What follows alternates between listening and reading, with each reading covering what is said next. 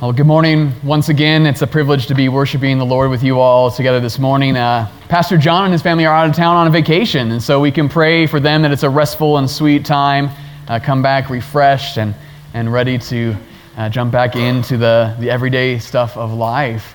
But it's such a privilege to be with you all opening God's Word together this morning. And we're opening to the book of John, the Gospel of John, chapter 12. And in this passage, we'll be looking at what's called Jesus' triumphal entry. John's account is kind of unique, too, in some ways. He points out things that the other gospel writers don't mention. And so hopefully, as we consider this great event in Jesus' life, we'll be seeing some new things, seeing just the way John depicts this in John chapter 12, starting in verse 9. I'll read from verse 9 to 26. And this is the word of the Lord. Meanwhile, a large crowd of Jews found out that Jesus was there and came, not only because of him, but also to see Lazarus, whom he had raised from the dead. So the chief priests made plans to kill Lazarus as well, for on account of him, many of the Jews were going over to Jesus and believing in him. The next day, the great crowd that had come for the festival heard that Jesus was on his way to Jerusalem. They took palm branches and went out to meet him, shouting, "Hosanna! Blessed is he who comes in the name of the Lord. Blessed is the King of Israel." Jesus found a young donkey and sat on it, as it is written, "Do not be afraid, daughter Zion. See, your king is coming, seated on a donkey's colt." At first, his disciples did not understand all this. Only after Jesus was glorified did they realize that these things had been written about him, and that these things had been done to him.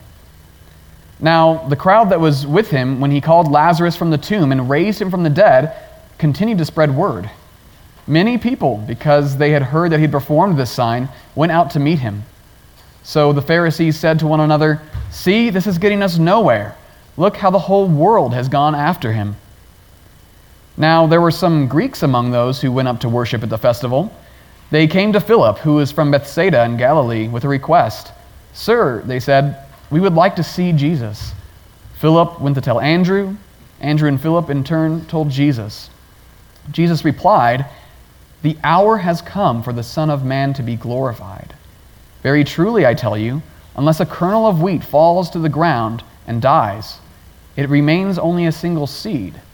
But if it dies, it produces many seeds. Anyone who loves their life will lose it. And while anyone who hates their life in this world will keep it for eternal life. Whoever serves me must follow me. And where I am, my servant also will be. My Father will honor the one who serves me." This is God's word. Now let's pray together as we come to it. Father, we praise you for speaking to us, for sending your Son to enter space and time in human flesh, to go before us and to make a way. Now, Lord, we pray that you would open our ears and our eyes this morning, that we would see Jesus as the way, the truth, and the life. So, Lord, be at work among us by the power of your Holy Spirit. May the words of this preacher's mouth be faithful and true to you. Our good God and Father, we pray in Christ's name. Amen. Some of you may know that my son Titus's delivery, when he was born, was a difficult one. I was a first-time dad, and like most first-time dads, when it came time for him to be born, I was pretty nervous. So many unknowns, so much waiting. But when it was time, my wife Julia needed an emergency C-section. And when Titus was born, he wasn't breathing. I was terrified, one, because I had never witnessed a birth before. Is this normal? And two, I was totally unprepared for what I was about to experience. When I saw that Titus arrived and he was limp and blue in color, he was rushed over to the incubator table where he essentially was resuscitated back to life by the nurses there. And afterward, he spent several days in the ICU to recover. But if you know Titus, you look at him now, you would never know and never guess how close he was to death, even in his first moments of life outside the womb. I learned a valuable lesson that night. There's only a thin line that separates life from death. And that thin line is a very present reality to each of us every day. The question is, are we ready to face it? Our text in John's Gospel speaks right into the matters of life and death. So for some context of what's going on here, we're told that the Passover of the Jews was at hand. So this Passover was a great feast in Israel, right? This was a great time, a holy day. Large crowds were flooding into Jerusalem to prepare for the celebration. And at the same time, this passage also marks the turning point where Jesus makes a definite turn toward the cross.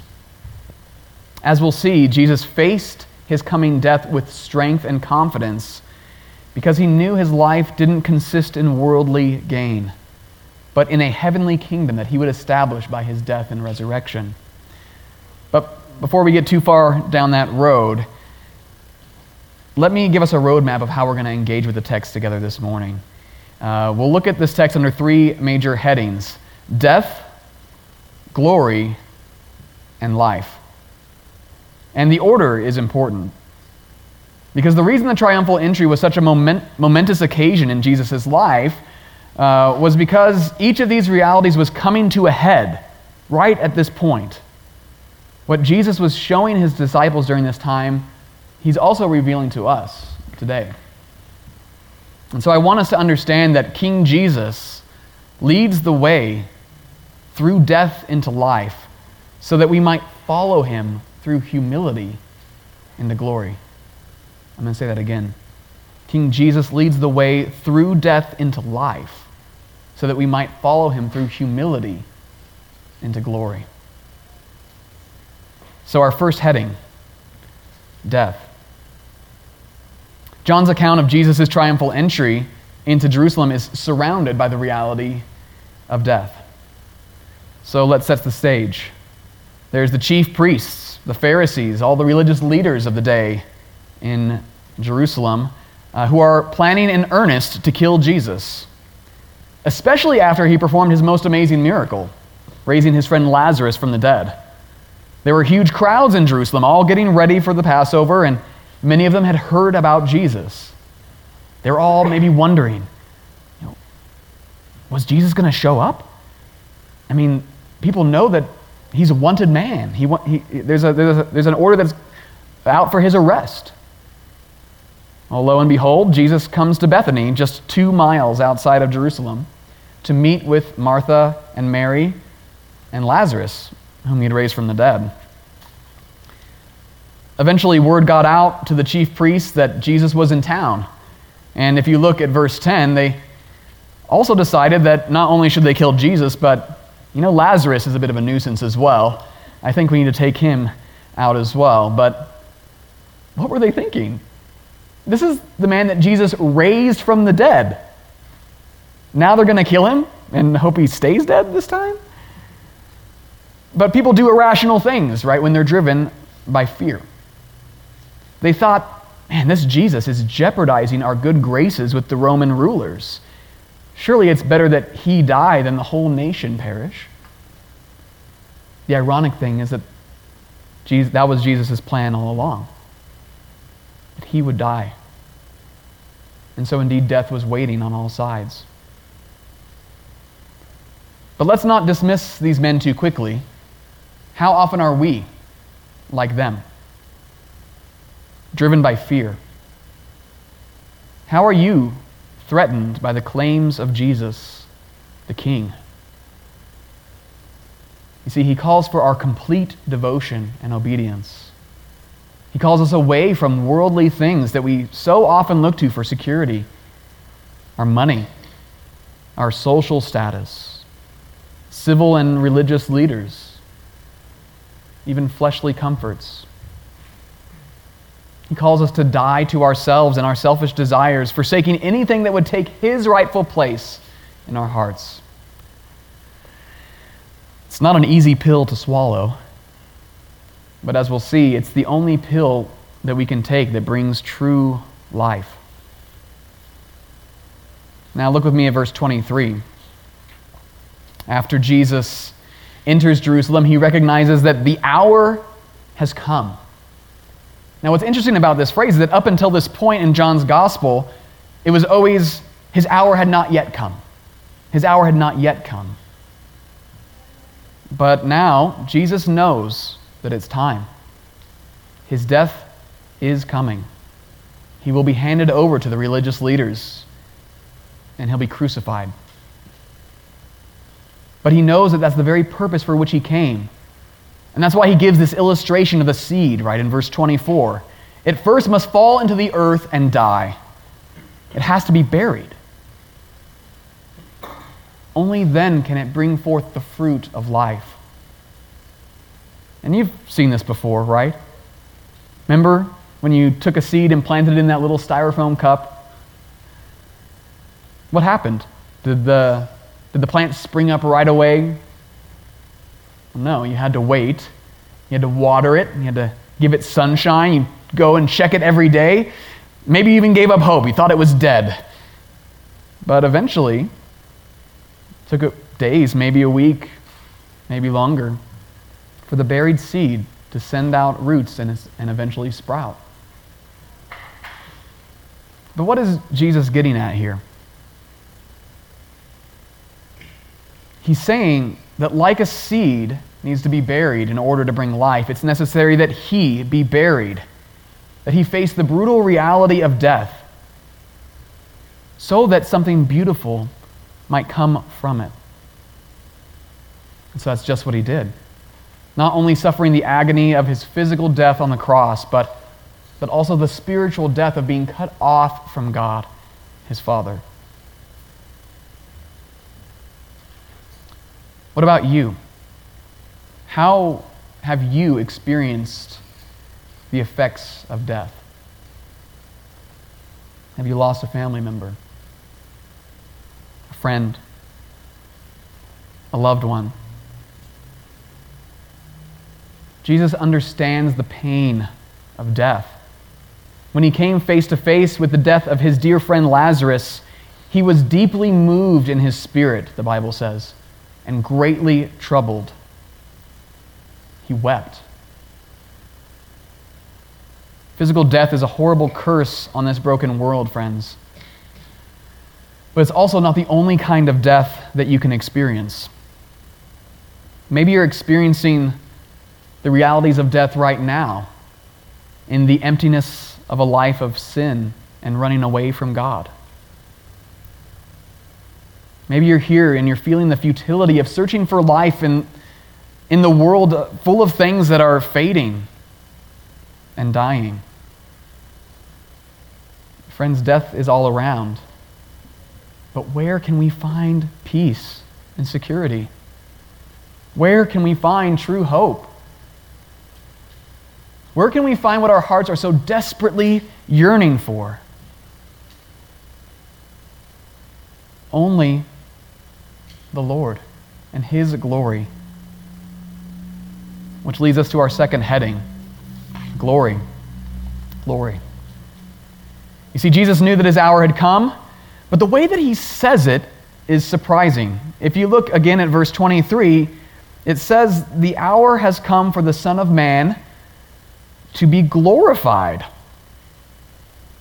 Now, in this being glorified, he's actually referring to his death.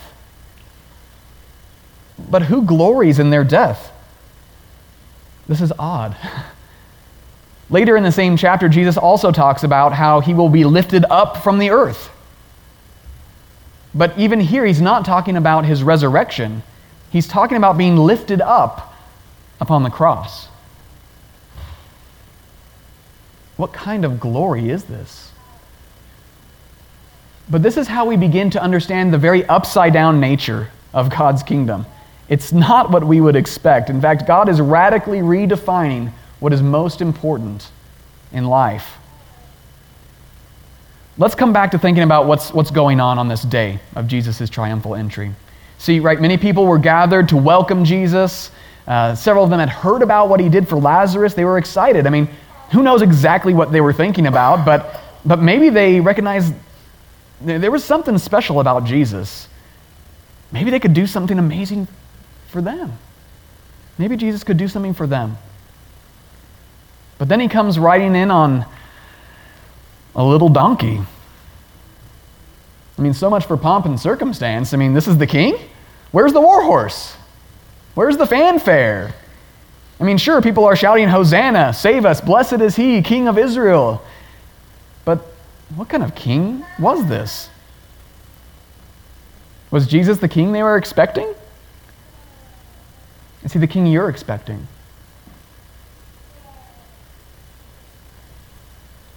Think about who was in the crowd. There was surely Jesus' disciples from Nazareth, that backwater town that no one really cared for. There were people who witnessed Jesus perform the miracle of raising Lazarus. Large crowds were coming to welcome Jesus, but notice who wasn't there. Religious leaders, Roman officials, really no one of great social or political influence. People who could give their endorsement to King Jesus. Jesus' group were the lowly. People without any great power or qualifications in the world. They were often the people that everyone hated. Even in verse 20, we read about how there's Greeks who are coming to seek Jesus. The Greeks, or the Gentiles, were really seen as the least desirable in that culture. They were despised, lowly, but they wanted to be part of Jesus' entourage. This wasn't a very glorious crowd.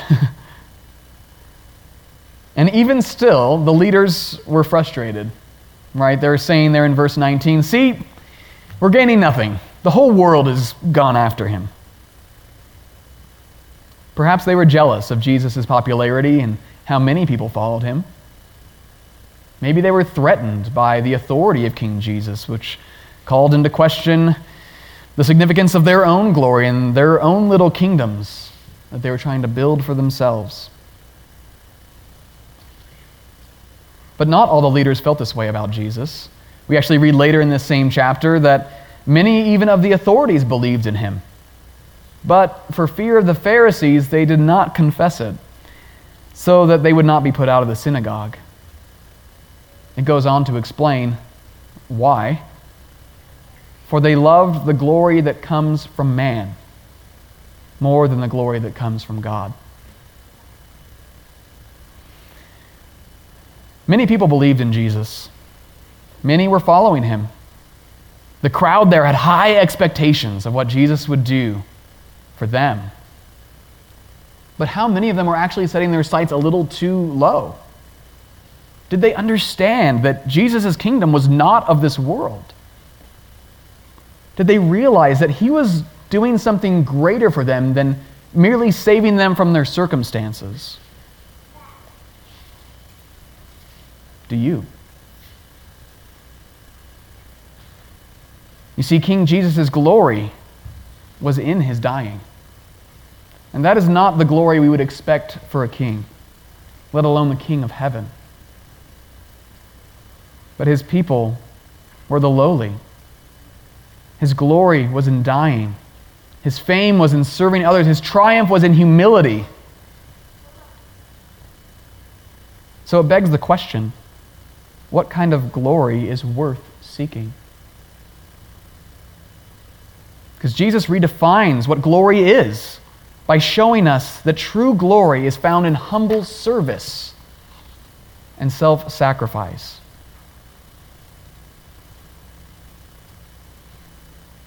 But have you fallen prey to the glory that comes from man over the glory that comes from God? How have we set our sights too low, pursuing our own selfish agendas instead of God's everlasting kingdom? Friends, if I'm honest, I too often insist on my own way. I seek fullness and pleasure in the things of this world, and you know what? I never really find it. But sometimes I'm convinced that the best thing for me is just the temporary enjoyment of getting my way. Watching what I want to watch on TV, going where I want to go on vacation, getting what I want out of work and play. Don't you know? I'm the king around here. Where's my glory? Was Jesus missing out on all this? Was he missing something here? No. See, our Lord was seeking a greater glory because he found his true fullness and joy in life by dying to himself and serving the needs of others. He received glory that comes from serving the will of his Father in heaven because Jesus said it. The greatest in his kingdom is the slave of all. Do you believe this?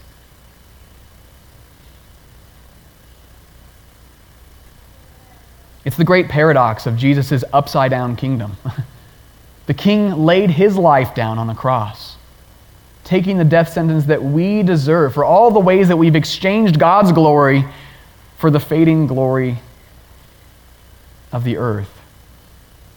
Jesus, the Son of God, King of the universe, gave himself up for us. This was true glory, glory that would never fade. And so now, through the death of Jesus, God freely gives us his glory, the glory of everlasting life. Our third and final heading. Jesus' glory was in his death, but ultimately so that he would bring life, because in Jesus, we receive God's glory. It's a gift. He counts us worthy of his love. He brings spiritual life into our death, and he teaches us how to live as citizens of his upside-down kingdom. You see, the good news is that something beautiful did come from Jesus' death. His sacrifice bore the fruit of salvation for us. He was buried, sealed in the tomb, but on the third day he rose from the grave, and like the seed that is buried, Jesus led the way to life. And so now we get to experience true life in him.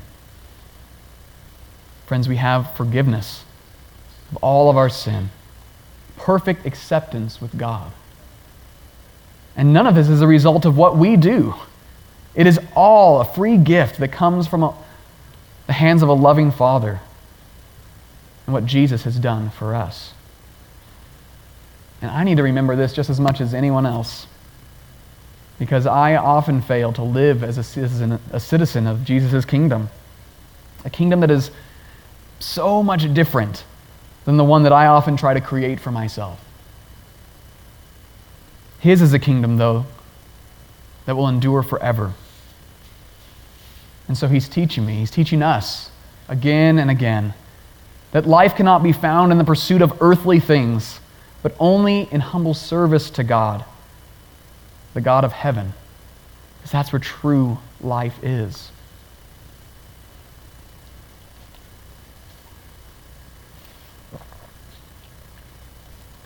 Look with me at verse 25. Jesus says, to love your life is to lose it. Wait, what? Did I read that right? Friends, we can't take our earthly treasures with us. Death is a very present reality for all of us, remember? So why seek for the treasures of the world that will fade away, that will die, when you could have the everlasting treasure of Christ, where moth and rust cannot destroy, where thieves cannot break in and steal?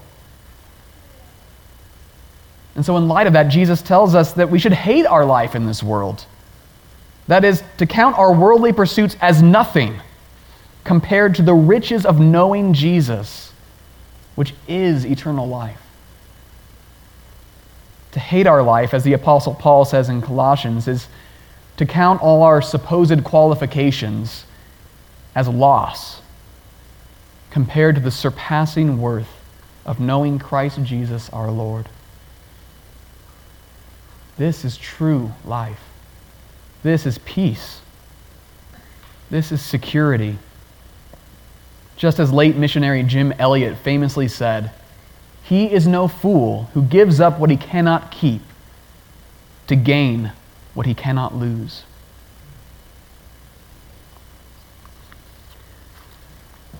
One more time, look back with me at verse 16. I'm encouraged by this verse because you read here that the disciples didn't understand. They didn't know what was going on. They didn't get it. That's encouraging to me. They were wondering, why is the king riding in on a donkey? It was only after they saw his glory, the glory of the resurrected Jesus, that they began to understand what he was about. See, the bigger picture started to come together for them. That life in Jesus' kingdom was something very different. It was found in dying to self and serving others. But do you feel like his disciples? Are you beginning to understand what Jesus was doing? If you're here and you're investigating Christianity and this doesn't all make sense yet, don't worry. And God is working on all of us here. He's going to help us to see the bigger picture little by little. And it's a work that he's going to continue until the day that we see him face to face. But consider this, friends. What would your life look like if the reality of Jesus' upside-down kingdom consistently governed all your thoughts and actions?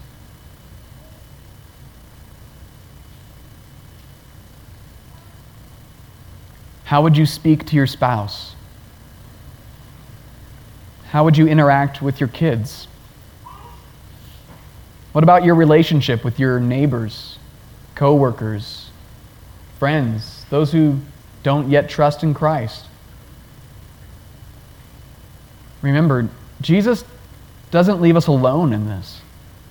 The fruit of his resurrection life is the blessing of the Holy Spirit who comes to live in us and empower us to truly live as citizens of an upside-down kingdom, as people who know that we are forgiven by God, strengthened by his grace to find true life in a heavenly reality that will one day be all that we know. And so to conclude, King Jesus leads us through death into life so that we might follow him through humility into glory. And friends, he's calling you today to follow him, to trust in him through his death into life, to understand that his death was actually our death to the world and the old way of sin and selfishness, to know that his resurrection life is our life as we trust in him. Brothers and sisters, Jesus has gone before us. He's prepared the way and receive the glory of the Father so that we might follow in his steps. So let's press in to his love and mercy. Let's trust his promise of grace and forgiveness. Let's lean on his power to carry us through, to make us live as citizens of his upside-down kingdom as we follow him into true and everlasting life and glory. Amen. Let's pray together. Lord, you are so good to us, and you've shown us something so different, so unique, so countercultural, and we need you.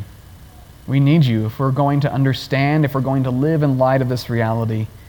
We do need your strength.